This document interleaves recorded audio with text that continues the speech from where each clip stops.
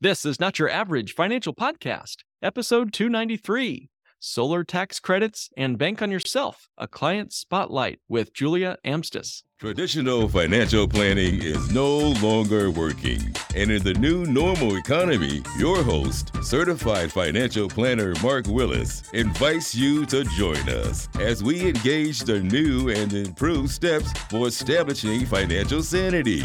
Be curious, be stable, be sane. This is Not Your Average Financial Podcast, helping you think different about your money, your economy, and your future. Wait a minute, you didn't know we had a YouTube channel? That's right, we put content that we don't put anywhere else on YouTube, and you need to see it to believe it. So be sure to follow, like, and subscribe our channel so you won't miss a thing.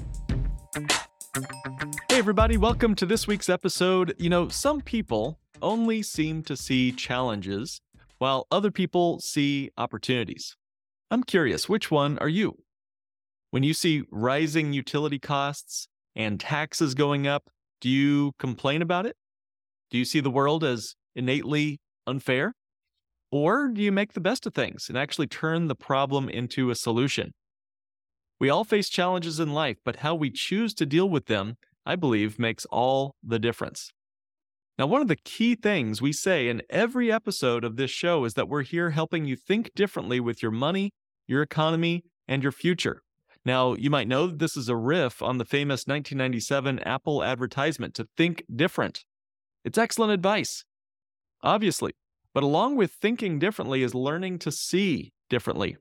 See, not so average financial revolutionaries like you, we look at the world in a way that's different from what many of the oh-so-average see in their world, and it's why you see opportunities that other people are just going to miss.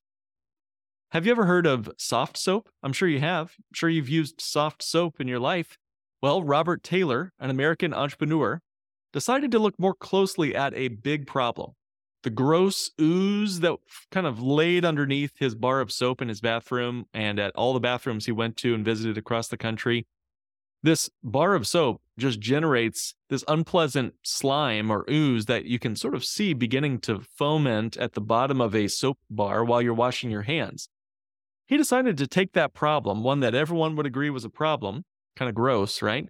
And turn it into a bottle of soft soap. He bottled up the problem, literally, and sold it and made money off of it. Lots and lots of money. He dispensed this soft soap in a beautiful pump dispenser, and soft soap has changed the industry.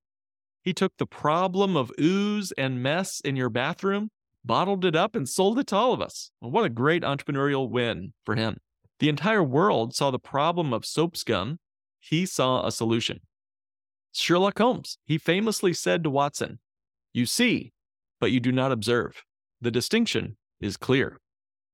So how do we observe and not just see our world around us? Well, stay to the end of this episode and I'll tell you some practical strategies to do exactly that. Now, so many of our revolutionary clients are doing exactly the same thing. They're seeing differently. They're thinking differently. And this is no different with our guest today, Julia Amstutz. Now, Julia grew up in Italy, where her parents served as missionaries until they moved back to the United States when she was 16. She attended Wheaton College and began her career in public accounting shortly after graduation. She is now a senior manager in the National Professional Standards Group of an international public accounting firm. She lives in central Illinois with her husband, Steve, and together they enjoy serving the international students there in their community. So take it away, Julia, and teach us how to see and think differently. Julia, welcome to the show. Thank you. Glad to be here. So glad to have you. It's always a pleasure getting to speak with you for our 6-month reviews that we have, and we've gone back several years now. I was just thinking about how long it's been since we set up the policies for you. It was 2014 when we first set up these policies, and now you're off to the races. But before we get into all that fun math and money stuff, let's start with food. It's way more fun to talk about food. So what was dinner like at your house growing up? So I actually grew up in what was called a hospitality house. So my parents ran basically a home away from home for American military members stationed overseas. So that meant that our house had an open invitation to dinner for anybody who ever wanted to join us.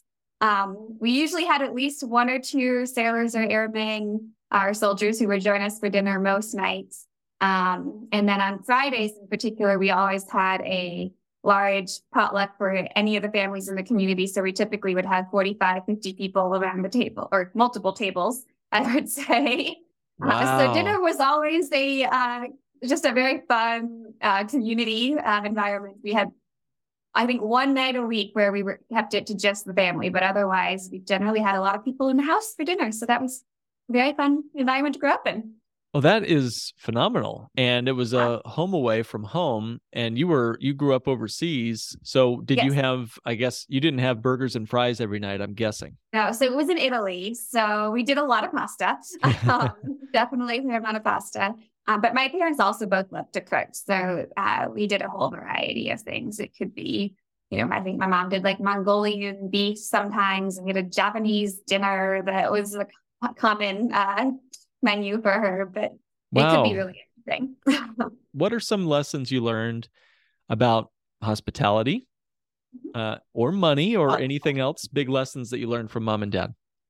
Well, the hospitality, definitely just the value of opening your home to people. I think that's something that I kept up. And my husband and I actually do a lot with international students. So we frequently have students in our home for meals. So I think that's a value that I definitely kept from them. But they also did teach me quite a bit about money. I think around when I was 8 years old is when they started me on a budget. So they gave me, I can't remember, it was maybe like at that point, $50 a month or something. But I had envelopes. And so I had to put 10% into tithe, 10% into savings, and the rest was kind of allocated between, I think it was clothing, some spending money, and gifts. And so from the time I was 8, bought almost all of my own clothes. They had certain things that they'd provide, winter coat and shoes, but otherwise I bought all my own clothes. I bought all my own gifts. Basically anything I wanted to spend money on came out of that monthly allowance that they gave me. So they started me off very early on learning to budget and just think wisely about money. And are there any important milestones as you became a young adult and into adulthood with regard to your financial journey? I was very fortunate. I never had to deal with significant college debt. And then I was able to get a job right out of college in an accounting firm. And so that was really just helpful to have that kind of steady income from the beginning. There was, I'd say, one probably moment where I had maybe a little bit of a scary moment when it came to money. It was very great. But in between college and starting my job, I went to Europe on a trip for the summer and came back. And there's always that lag before you get your first paycheck. Yeah. And I hadn't realized quite how long that lag was going to be. So my first month of living downtown Chicago, I rented an apartment based on what I knew my salary would be, but had spent pretty much all of my savings in Europe while I was traveling with some friends. So that first month, I remember I was down to calling up a friend who owed me about $15 because I needed the last 10 to be able to make rent. That's great. So these are the things you learn as a young adult. I love it. Yeah, for sure. Julia, you've got all the places in the financial universe to park money.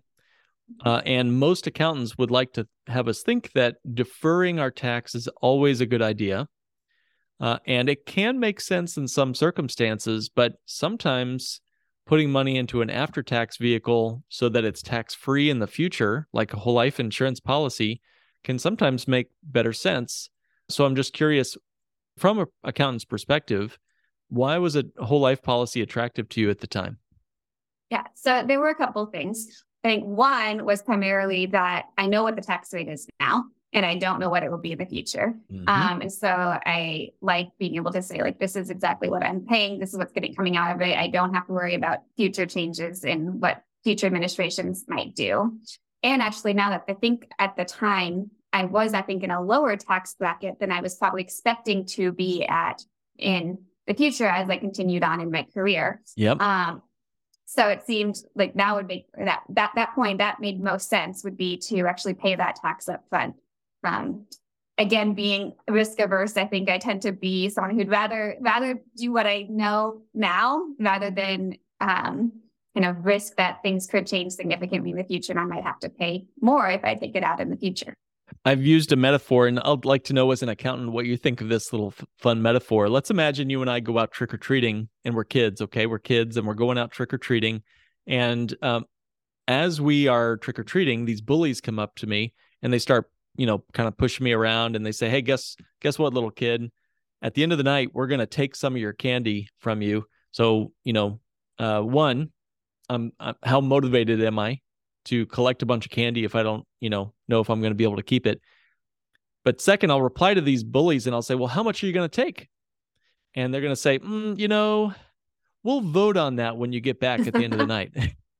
And that's sort of what the 401k or the IRA is. Congress has not voted on how much of that 401k that you have is theirs at this moment. That they're going to do that when you retire at whatever the tax rates are. And you're so right. As you do well, as your income grows, that's going to push you into a higher bracket as you get into your career. And you've done such a great job with your career. So, and risk averse whole life insurance grows on a guaranteed basis. So I think it was a great match. I'm glad we met. Fast forward a few years. When we first met, you were single, you were working. Now, tell us where you are in life now. And then I'd love to get into how you've recently used your policy, but first just sort of share a bit about life at this point. Yeah, so I am now married and living in Central Illinois area. So went from kind of single and big city lifestyle to now we have, we own a house and are definitely a little bit more settled. Still working in accounting, but definitely also a different role. I was, when we first met, I was in that phase of, crazy busy season hours, working around the clock, that kind of thing. So since then, things have definitely settled. And so I've been married now for close to 4 years. All right. Congratulations. Thank you. And actually 2 years ago, we bought a new house. So I actually fortunately married someone also very fiscally responsible. He already owned a house when we got married. So I initially had moved in with him. And then because both the amount that I had saved through the policy, in fact, I actually used the policy also for helping with the down payment initially on the house, on the new one. But because of that and because of the amount of work he put into the old house, we were able to sell that and buy our current home, which is lovely. So. Well, fantastic. So you have a pool of money in this policy and you bring that into the marriage. First of all, I want to know, was there any dialogue between you and your husband on, hey, by the way, I've got this thing called a whole life insurance policy. What was that like? Yeah. So being the accountant and my husband is a firefighter and a paramedic. So he definitely deferred to me on financial related things, but he had never heard of a whole life insurance policy. So the first time we used it was actually to buy a car, probably a few months after we got married. And I remember him just being shocked that we could pay cash and then pay ourselves back. So it's like, wait, how does this work? We don't need a loan. So that was kind of fun. I think that probably sold him on it right away. And we did pretty quickly after that, I think, set up a policy for him as well.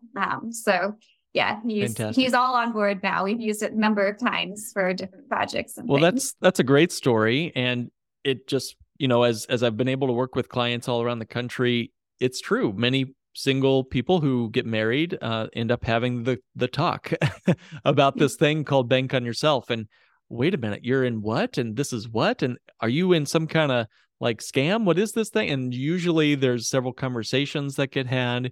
And then ultimately it's when we use the policy like you did with the car, or secondly, it sounds like this down payment where the light bulb starts to come on. And it's a wonderful thing. And I'm happy to see these light bulbs come on. It's great. And by the way, I think you guys are now moving into another use of the policy. So let's fast forward to the most recent use. Tell us how you used your policy in the most recent way.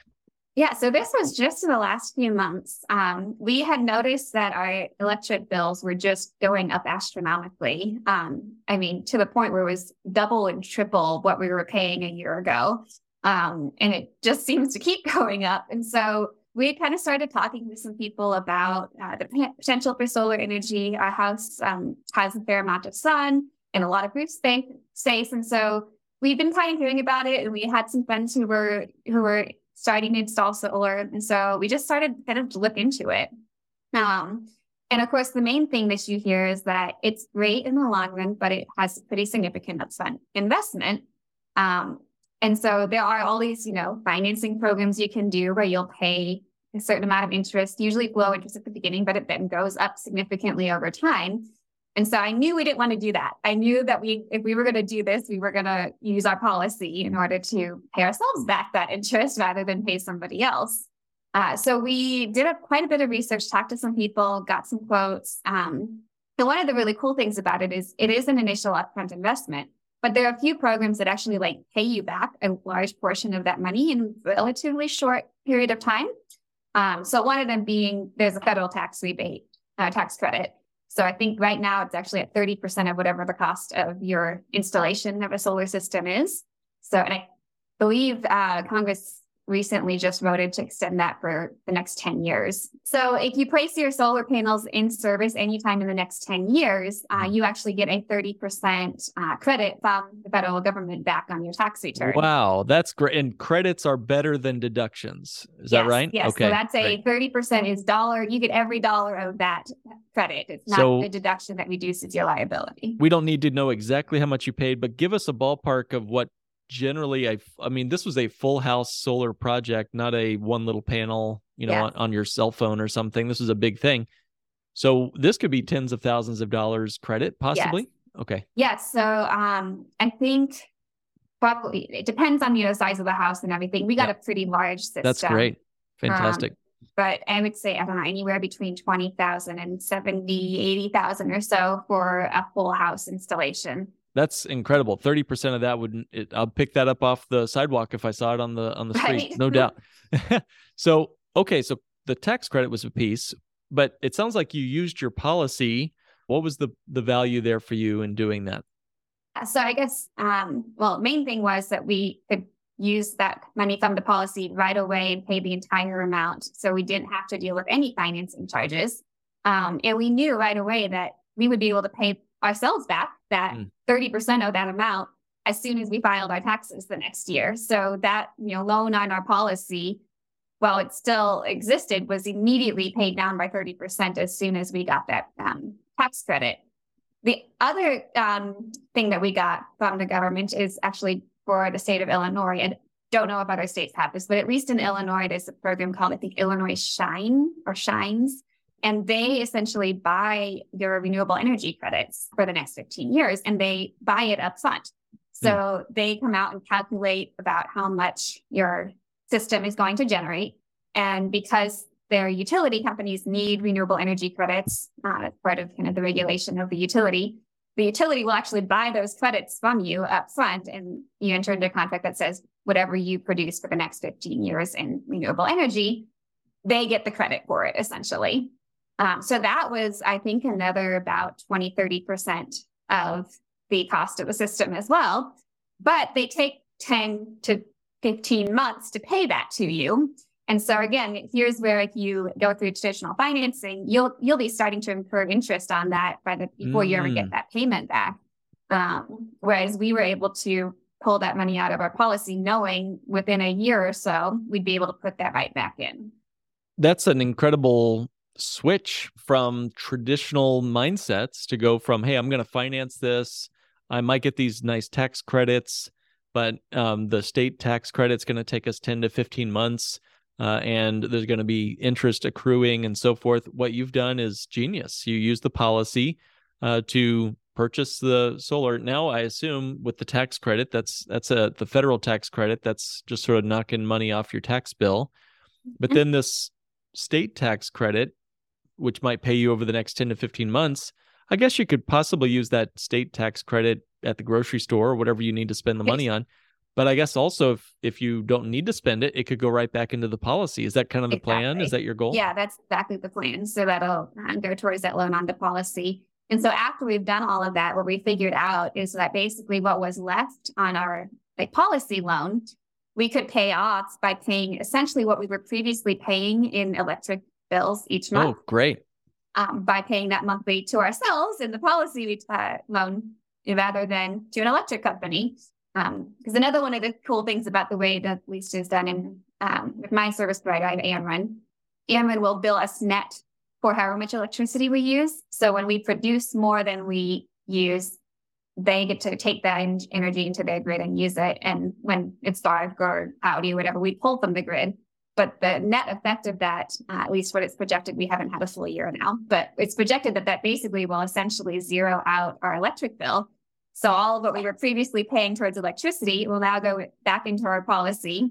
So we expect that the full amount should be paid off, I think, within 6 to 10 years, depending on how we decide to do it. So smart. So one, I love the idea of like you have sort of a relationship with your utility provider where when it's dark or when it's not sunny, you get to pull from what you've saved in there. And it's sort of like I don't know if it's like a credit system or what, but there's some sort of ledger that keeps track of how much you own, you might say, of energy at the grid. That's a really cool setup. Yeah. But what I think, and I want everyone to really hear this, we're talking to a super like weird in a good way saver here. And Julia, you are a weird in a good way. We're not so average around here on our podcast, as you know.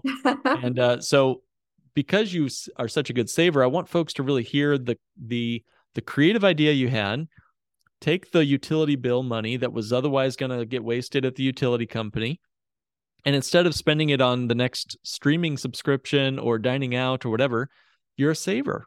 By default, you're thinking, what else can we do to save? And you're taking that utility bill, and now it's your loan repayment to the policy loan that you have. And guess what? That money is reliquidated, fancy term, or decollateralized, or it's just made available to you again. For what? Maybe it's the repair on your home, or maybe it's your retirement someday or whatever, but you're recycling that money, much like the utility energy is going back to the grid. You're putting your policy money back into the grid of your policy so that you can pull it out again when you need to, when it gets financially dark out there. Sorry to switch the metaphor up there, but I'm just impressed with the creative idea of, hey, here's one more way we can sock a little money away rather than just let it drip out to the Netflixes and the Domino's pizzas and that sort of thing. So well done. Thank you.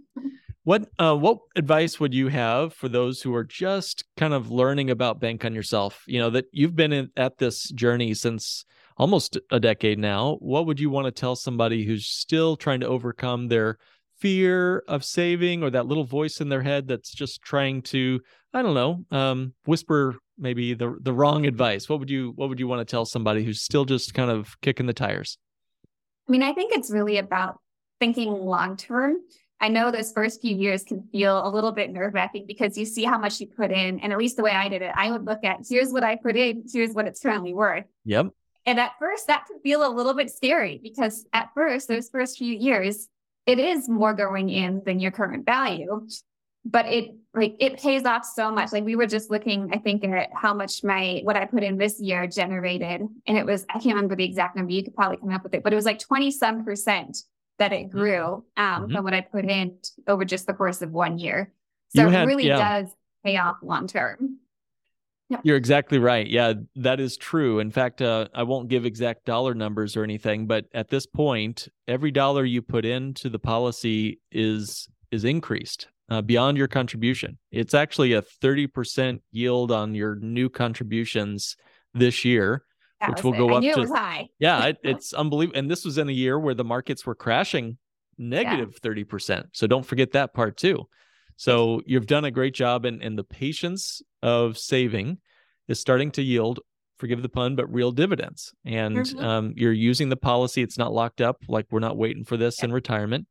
So take the step to be patient and save as you guys are listening to Julia's story. Take that moment to take note of how she did it. So as we kind of wrap up, you're preparing your finances for a really, I think, stress-free life. Do you have any other hopes financially? And it could be using the policy or not, but where do you want to see yourself go next? What do you want to accomplish financially in the long term? I mean, I think for me, one thing, and this was, I think, even my goal when I first started talking to you back in 2014, was I really wanted this policy to be my retirement. And I wanted it to be that because as much as I know, Social Security theoretically is going to be there, I don't want to be relying on that. I want to know that I have that money for retirement. So that was probably my biggest goal, and still is probably my biggest goal for the policy, is that this is my retirement plan, is that I plan to use that policy to support myself at that point. And if, Social Security comes through, or if I get a pension through work or anything else, that's great. And then I'll be able to pass that on to my kids someday, I hope. But it's just very comforting to know that you have that available, and that you're not relying on that coming from somebody else. Fantastic. I love that. And one of the best parts of my work in working with clients is we create a spreadsheet of projections showing the guaranteed cash value accumulation, and then ultimately the income that comes out. And it's just such a cool thing to say, hey, on a guaranteed basis, we're going to be worth X whatever dollars at retirement. And that seems to solve the problem for a lot of folks who don't have a clue what they're going to have at retirement in their, say, 401ks, whatever. So Julia, thank you. And your I think creative ideas for using the policy for things that are going to give you other advantages, like no utility bill, great tax credits. It just, I think, is one more reason to consider Bank on Yourself and using it in a creative way that wouldn't otherwise have been available to you had you not had that money liquid and accessible to you. So thank you very much. Is there any final words of wisdom or ideas, thoughts, insights that you'd like to leave our audience? I don't think so. I just say, if you're thinking about it, I definitely would highly recommend the whole Bank on Yourself program. I found it to be just really freeing, and just knowing that I have that money liquid when needed, but also have it available for retirement has been a really nice both and benefit there. It's nice to be able to know, like, not penalized for taking it out like you would be with a 401k. And in fact, you actually end up contributing to your own retirement savings when you do that, which is just great. So I've been very happy with it. Thank you so much, Julia. And I'll say, as they say in Italy, ciao. Ciao. Wow. Thank you so much, Julia, for coming on the show and for giving your wisdom and insights. I have 3 quick takeaways as we wrap up our episode. First, be aware that certified public accountants, CPAs, are often taught to think about tax deferral. Deferring means to just push the problem out into the future, the tax problem, into an unknown future. But Julia was able to think about the big picture of her tax situation and find a way to pay as little as legally possible, not just today, but over her entire lifetime. So good on you, Julia, for thinking different than the constituents of most CPAs that I get to meet. And it's why so many accountants encourage their clients to put money into tax-deferred retirement accounts like IRAs and 401ks. So guys, if you're talking to your CPA and they only encourage you to defer the tax problem, you might want to consider meeting a few other CPAs who might have a different opinion. That's the first takeaway. The second takeaway is to learn in your own life, learn where you can implement defamiliarization. What is that, you say? Well, it's how can we stop seeing the world in a familiar way and start seeing it in unfamiliar and generative ways. When we look at the world, we should not just examine it, but examine it with a deliberately different perspective, like Julia did. She took the problem and looked at it from a different perspective.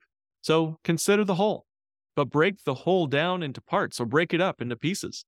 In fact, psychologist and writer Maria Konnikova, in her book Mastermind, Learn to Think Like Sherlock Holmes, said, to observe, you must learn to separate the situation from interpretation.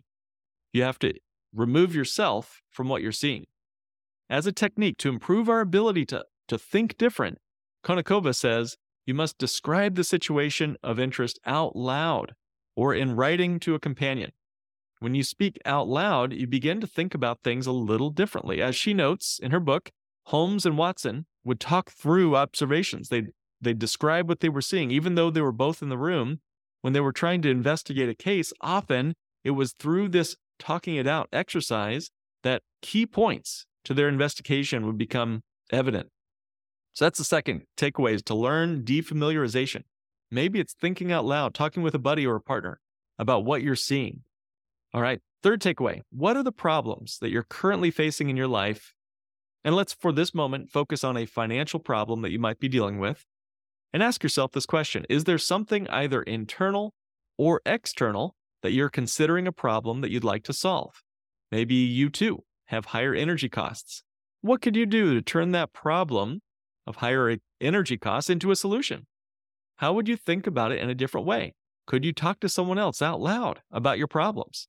Observing, not just seeing, but truly observing what's going on in your situation. How would you think about it in a different way? Could you talk out loud with someone else about the situation or the problem you're facing? And oh, by the way, we regularly meet with clients and potential clients for 15 minutes, 30 minutes, an hour and a half to go through their list of problems, concerns, things that they're troubled with. And many times we hear reports from clients saying that just hearing themselves talk out loud to another person, speaking about their concerns out loud, they say it's halfway to finding a solution. So with these 3 takeaways, take a moment and think different. What is something that you can do to turn that problem of soap scum into a bottled up solution that you can truly profit from? So thank you for joining me and Julia this week for another episode of Not Your Average Financial Podcast, helping you think and live differently with your money, your economy, and your future. This has been another episode of the Not Your Average Financial Podcast. To join a financial revolution and start thinking different about money, go to www.nyafinancialpodcast.com and click Request a Meeting. The topics presented in this podcast are for general information only and not for the purposes of providing legal, accounting, or investment advice. On such matters, please consult a professional who knows your specific situation.